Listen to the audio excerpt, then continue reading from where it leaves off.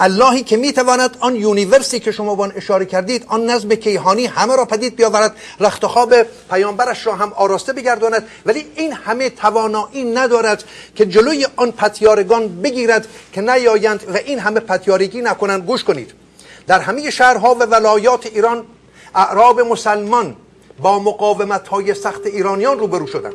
در اکثر شهرها پایداری و مقاومت ایرانیان بیرحمانه سرکوب گردید. مثلا در سقوط مدائن و خصوصا مقاومت مردم در جنگ جلولا، اعراب مسلمان خشونت زیادی از خود نشان دادند، آنچنان که مورخین از آن به نام واقعه هولناک جلولا یاد کردند. در این جنگ 100,000 تن از ایرانیان کشته شدند و تعداد فراوانی از زنان و کودکان ایرانی به اسارت رفتند و فراوانی کشته دشت را پوشانیده بود که نمودار جلال جنگ بود. طبری پوشینی پنجم رویه 1829 و تاریخ کامل اسلام و ایران ابن اسیر رویه 340 و دیگران. حالا این الله که تا این اندازه ناتوان است ولی تبهکار، میتواند چنین تباهی در کشور من ایجاد کند؟ اگر قرآن را الله گفته است چرا نتوانست جلوی این پتیارگان بگیرد؟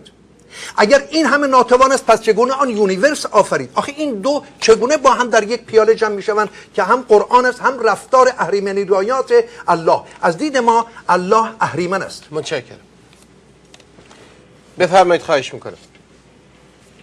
بفرمایید. الو.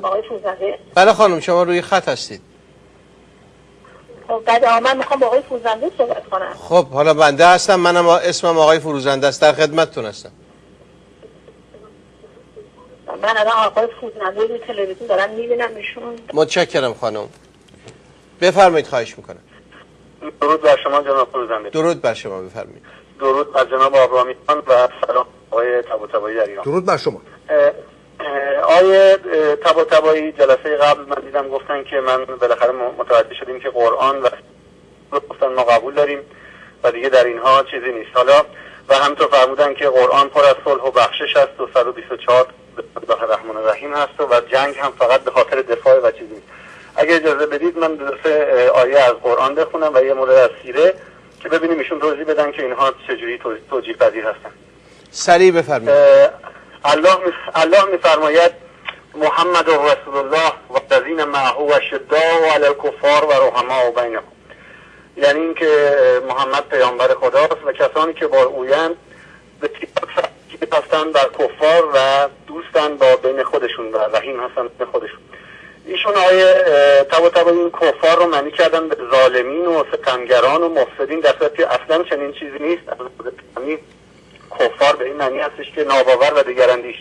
یک دگراندیش میتونه خیلی از لحاظ انسانی و اجتماعی انسان خوبی باشه ولی با این حال در واقع در این مورد کافر نامیده میشه. این رو به غلط معنی کردن. و آیه دیگه میفرماید که الله میفرماید یا ایها الذین آمنوا قاتلوا الذین یلونک من الکفار ولیجدوا فیکم الغلظه، یعنی اینکه کسانی که ایمان آوردید بکشید از کفار آنان که به شما نزدیکترند تا در شما شدت و خشونت رو در واقع بیابند.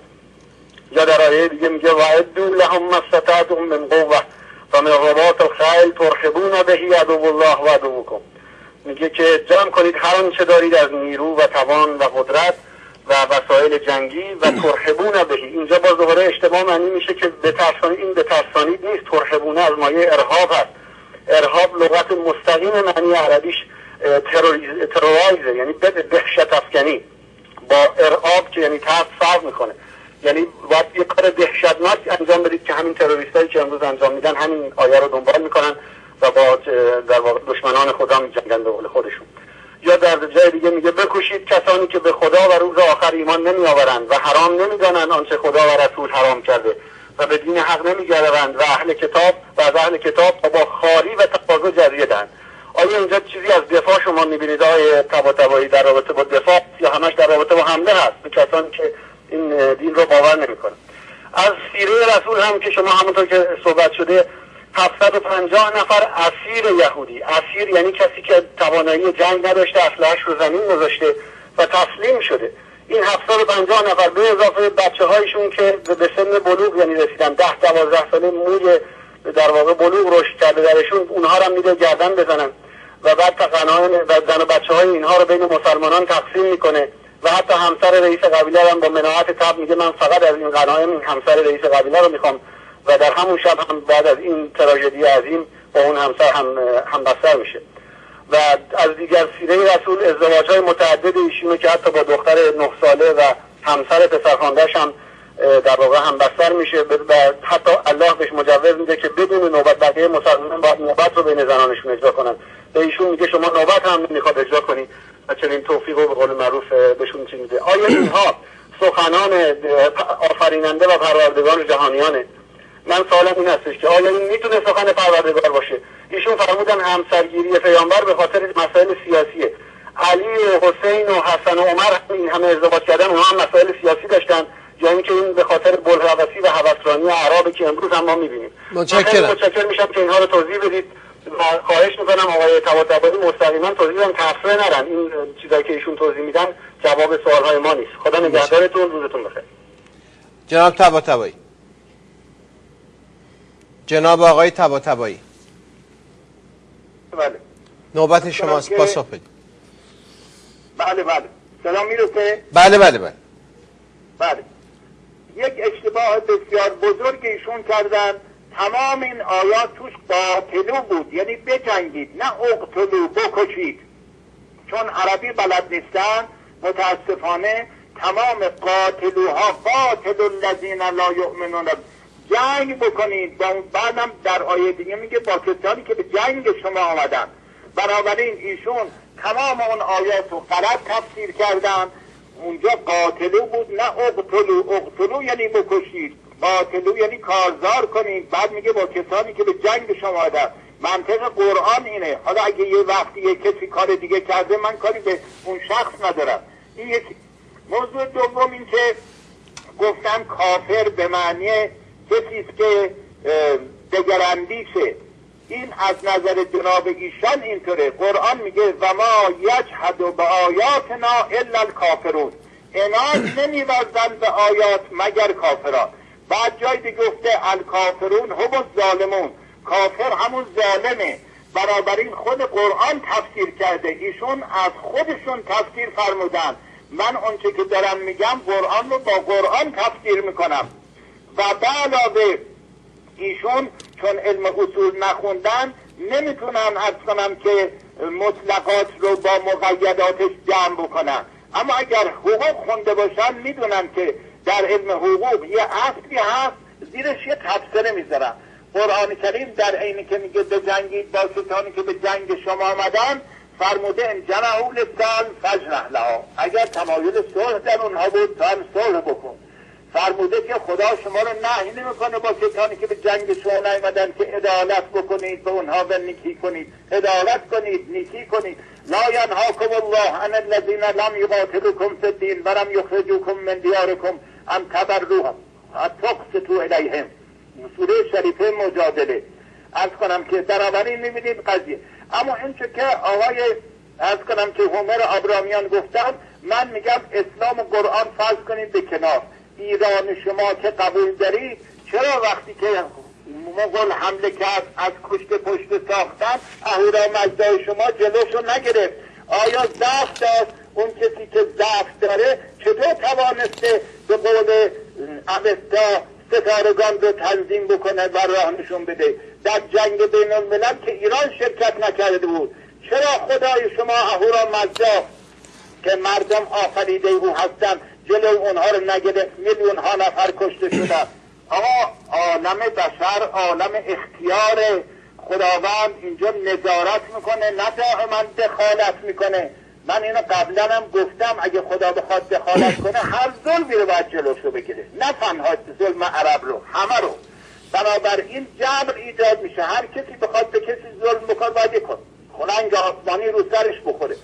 شما مسائل رو جنبه های دیگه رو نگاه نمی کنید. 4 تا روایتی که در بعضی از کتاب ها آمده میخوانید و کلیت بهش میدید. یا وقتی که من میگم عرب دختر زندگی به گور میکرد، شما اینطوری تفسیر میکنید که تمام عرب این کار میکردن. بعد میگه خدیجه از کجا پیدا شد، محمد از کجا پیدا. اینا مغالطه است. اینا از که یک امر خاص رو به یک امر عام تعمیم دادنه که در منطق همه رد شده.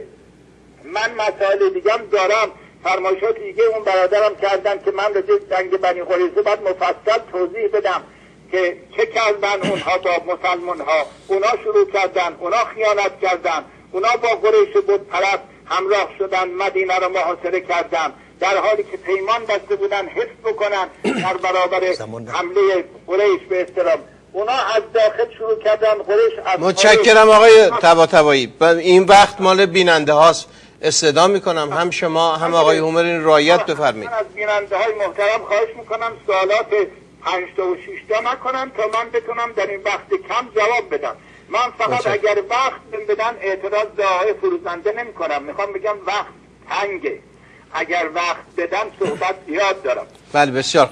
آقای هومر. بله، نخست این که باز قاتلو و اقتلو و دیگر واژه های قرآنی در اینجا کشیده می شود. این الله به اندازه ناتوان است که نمی تواند دست کم اگر قرآن را به زبان عربی گفته است توان آموختن این زبان را هم در این 1400 سال به این مردم بیچاره که ما این بدهد که ما از زمانی که از شکم مادر زاییده میشویم این را یاد بگیریم. خروجی این، به گفته یکی از یاران من، خروجی این همه آیات قرآنی چیست در این 1400 سال، نه تنها در ایران بلکه در جهان؟ جز تباهی و سیه روزگاری مردم و جز تیر بختی همون چیزی که امروز هم در کشور ما هست. خروجی این همه آیاتی که شما خواندید، این الله ناتوان چیست؟ شما اهورامزدا رو گفتید چرا جلوی چنگیزخان مغول را نگرفت؟ برای که در کجای اندیشه های زرتشت شما دیدید که اهورامزدا کار هم میکند؟ کجا دیدید؟ کجا دیدید که زرتشت گفته است که اهورامزدا دخالت میکند؟ شما از این سو میگویید که الله دخالت نمی کند در کار کشتار میلیون ها میلیون انسان با شرف و به بردگی بردن زنان و کودکان و اخته کردن پسر بچه ها دخالت نمی کند، ولی در کشیدن بستر همسرش دخالت می کند. این که با دختر عمویت بخواب، با این بخواب، با اون بخواب، امشب نوبت این است، امشب نوبت آن است. این رو هم بخوانم. در حمله چرا این را دخالت نمی کند؟ در حمله به دهکده الیس، یعنی هممرز قلمرو اسلامی، ژاپن سالار دهکده الیس راه را بر خالد ابن ولید بست. جنگی سخت میان سپاهیان عرب مسلمان و ایران در کنار رودی که به سبب همین جنگ بعدها رود خون معروف گردید در گرفت. در برابر مقاومت و پایداری سرسختانه ایرانیان، خالد، همون کسی که شما از پایگاه یک ایرانی با داشتن شناسنامه ایرانی او را می ستایید، نذر کرد که اگر بر ایرانیان پیروز گردد چندان از آنها بکشم که خونهاشان در رودشان روان کنم. و چون ایرانیان شکست خوردند، به دستور خالد گروه گروه از آنها را که به اسارت گرفته بودند می آوردند و در رود گردن می زدند. مقیره گوید که بر رود آسیابها بود و 3 روز پیاپی با آب خونالود قوت سپاه را که 18,000 کس بودند یا بیشتر آرد کردند. 18,000 تن 3 روز با خون ایرانیان آسیاب چرخاندند و نان خوردند.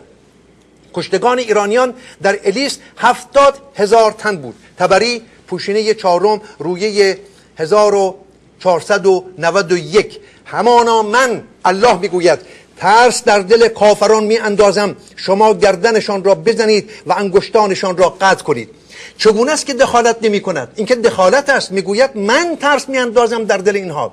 چگونه است دخالت نمی کند؟ که دخالت می کند در طبیعت که به سود سپاهیان مسلمان. چگونه است؟ آنجا دخالت می کند، ولی اینجا دخالت نمی کند در کار این مردم که ما این آنگونه بیایند، آن پتیارگان، آن جهان سوزان بیایند و میهن ما را به خاک و خون بکشند و زنان و دختران و خوبچهر ایرانی ببرند و در بازارهای برد فروشان جهان به بردگی بفروشند و پسر بچه های ایرانی اخته کنند برای کامجویی های جنسی به نام غلام عباس و غلام اکبر و غلام علی، ببرند به عرب ها بفروشند. این است اندیشه شما که از آن پدافند میکنید؟ بفرمایید، خواهش میکنم. بفرمایید. سلام. من ضمن عرض تشکر از این برنامه بسیار بسیار خوب شما یک سوالی از دارم. بفرمایید. اون سوال اینه که در قرآن مجید میفرماید لا اکراه فی الدین، قد تبین الرشد من الغی فقط الی آخر. بنابراین در انتخاب دین هیچ حدی قائل نشدن. چرا اگر یک مسلمان به دین دیگری برگرده محکوم به فنا شدنه؟ یک. خیلی ممنون میشم اگر حاج آقا این جواب رو لطفا. مرسی. جناب طباطبایی. جناب آقای طباطبایی.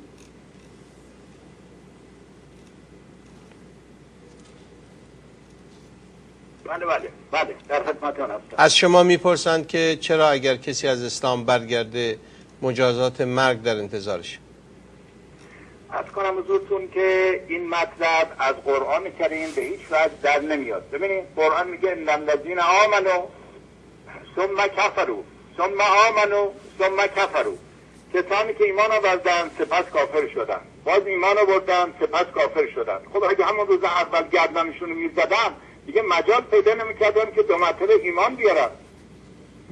قرآن میفرماید که کیف یهدی الله قوما کفروا بعد ایمانهم و شهدوا ان الرسول حق و جاءتهم البینات الله لا یهدی القوم الظالمین الا الذین تابوا.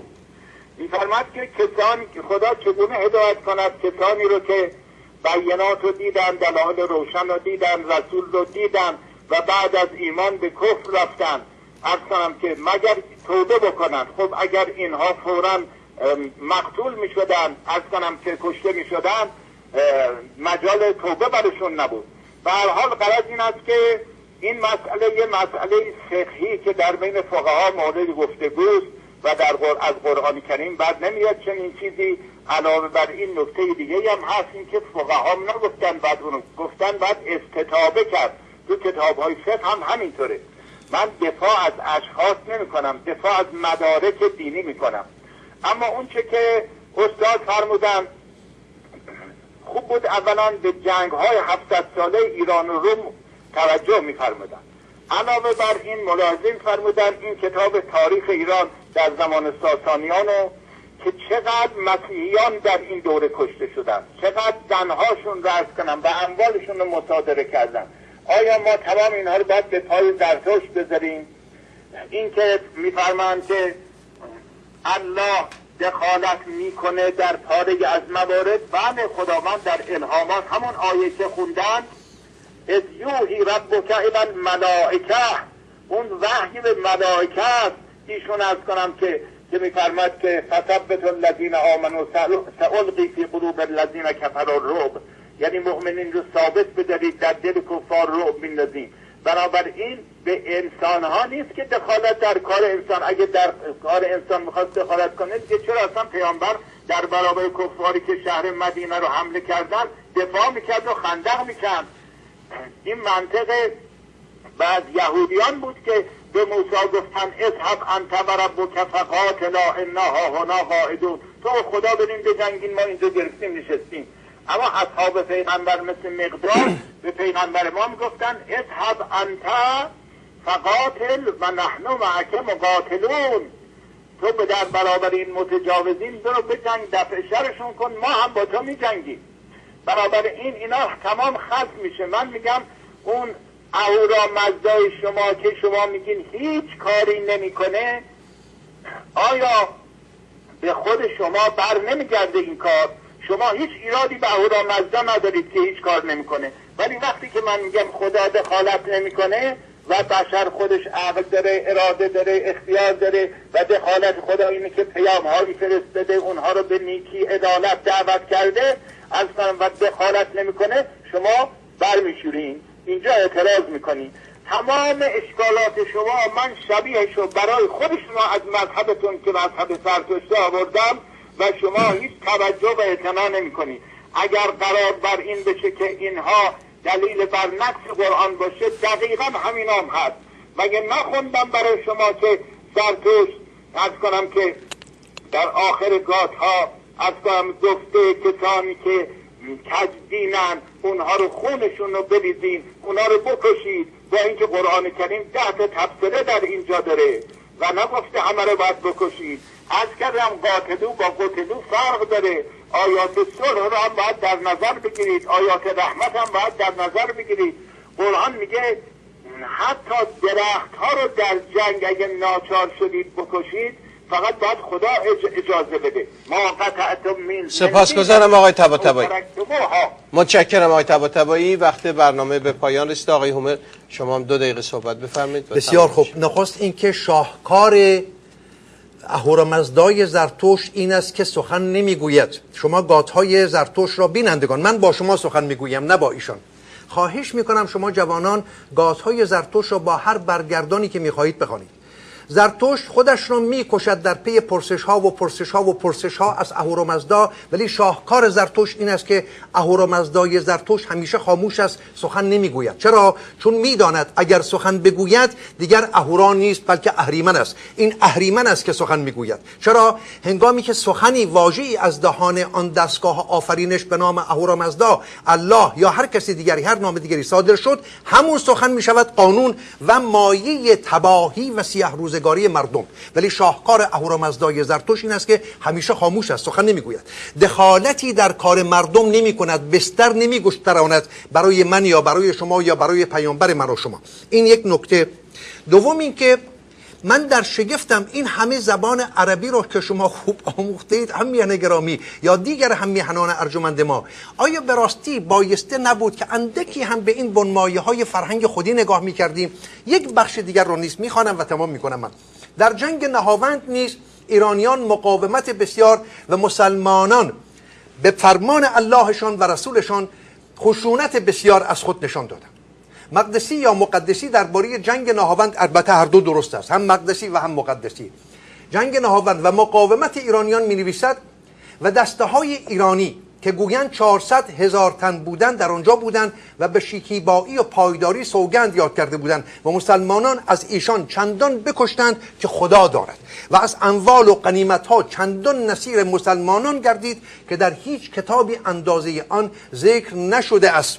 ببینید این همه پتیارگی، این همه دشمنشی و اهریمنی رایات مردمی زیر نام الله و مسلمان و قرآن به کشور من آمدن و تباهی کردن و شما از آنها پدافند میکنید. بینندگان عزیز، با نهایت از یک سو تأسف و از یک سو خوشحالی از اینکه بار دیگر در خدمت جناب مصطفی حسینی طباطبایی، شخصیت ارزنده مطلع و آگاه مذهبی از ایران بودیم و همینطور در آمریکا در خدمت دوست و همکار بسیار ارزشمند خودم جناب هومر آبرامیان که سالهاست با ایشون در این زمینه‌ها صحبت داشتیم و داریم.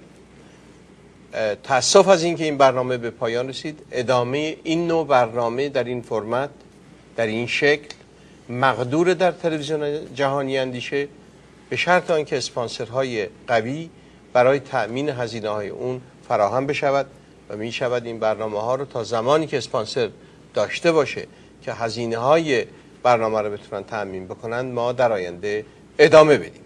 اگر مایل هستید که در این نوع برنامه ادامه پیدا کنه و حمایتتون از حمایت کلامی تجاوز میکنه و به هر حال به نوعی سرمایه گذاری مایلید دست بزنید، می توانید با شبکه جهانی اندیشه برای اسپانسرشیپ و همینطور با همگویان من چه در ایران و چه در ایالات متحده آمریکا و چه در هر نقطه دیگری تماس بگیرید تا زمینه اون رو فراهم بکنیم. از جناب مصطفی حسینی طباطبایی بسیار سپاسگزارم برای اینکه در چندین جلسه با نهایت بردباری میهمان عزیز ما بودند، شرکت کردند. ممنونم. در آینده با ایشون گفتگو خواهیم کرد و شاید در طرح آینده ایران در جایی که لازم باشه اگر ایشون اجازه بدن خدمتشون زنگ بزنیم و نظرات ایشون رو به عنوان یک شخصیت مطلع مذهبی داشته باشیم. همینطور از شما جناب هومر بسیار سپاسگزارم. من هم نوبه خودم سپاسگزاری میکنم از همگوی بسیار ارجمندم سرکار مصطفی حسینی طباطبایی. براشون بهترین ها رو آرمان دارم. اگر گاهی ما با هم خب برخورد داریم برکه دو جهان بینی یکسری ناسازگار هست، ولی بسیار شادمانم که با ایشان به گفتگو نشستیم. بشود که در آینده نیز زمان داشته باشیم برای آقای طباطبایی. من به شما وقت بخیر میگم. شب شما بخیر، وقت شما در ایران بخیر. به امید اینکه در آینده باز هم با شما صحبت بکنم. منم یه پیام خیلی کوتاهی دارم. بفرمایید خواهش عرض کنم که خدمت جناب آقای خیلی کوتاه آبرامیان عزیز و اون این است که من به ایشون توصیه میکنم که لحنشون رو نسبت به الله که یک متجاوز از 1 میلیارد نفر انسان معتقد به او هستند و اونطور که شما اون رو الله رو ترسیم میکنید معتقد به اون نیستند، بنابراین یه الله مهربان رحمان و رحیم رو معتقدم. شما وقتی که با این لحن به الله حمله میکنید آزرده خاطر خواهند شد. شما ببینید یک کشیشی قصد داشت قرآن رو از جناب طباطبایی وقت برنامه من تمام شده و نمیتونم صحبت رو ادامه بدم. در برنامه دیگری از حضور شما دعوت خواهم کرد، با شما صحبت خواهم کرد. بینندگان عزیز، به پایان برنامه رسیدیم. درباره اینکه آثار استاد ابراهیم پوردا بود و سایر مسائل در برنامه آینده صحبت خواهیم کرد. به همه شما وقت بخیر میگم. امیدوارم که هر جا که هستید سالم و شادمان باشید. از حسن خیاطباشی همکارم که دقایقی برنامهش با تأخیر آغاز می شود پوزش میخوام. وقت شما بخیر.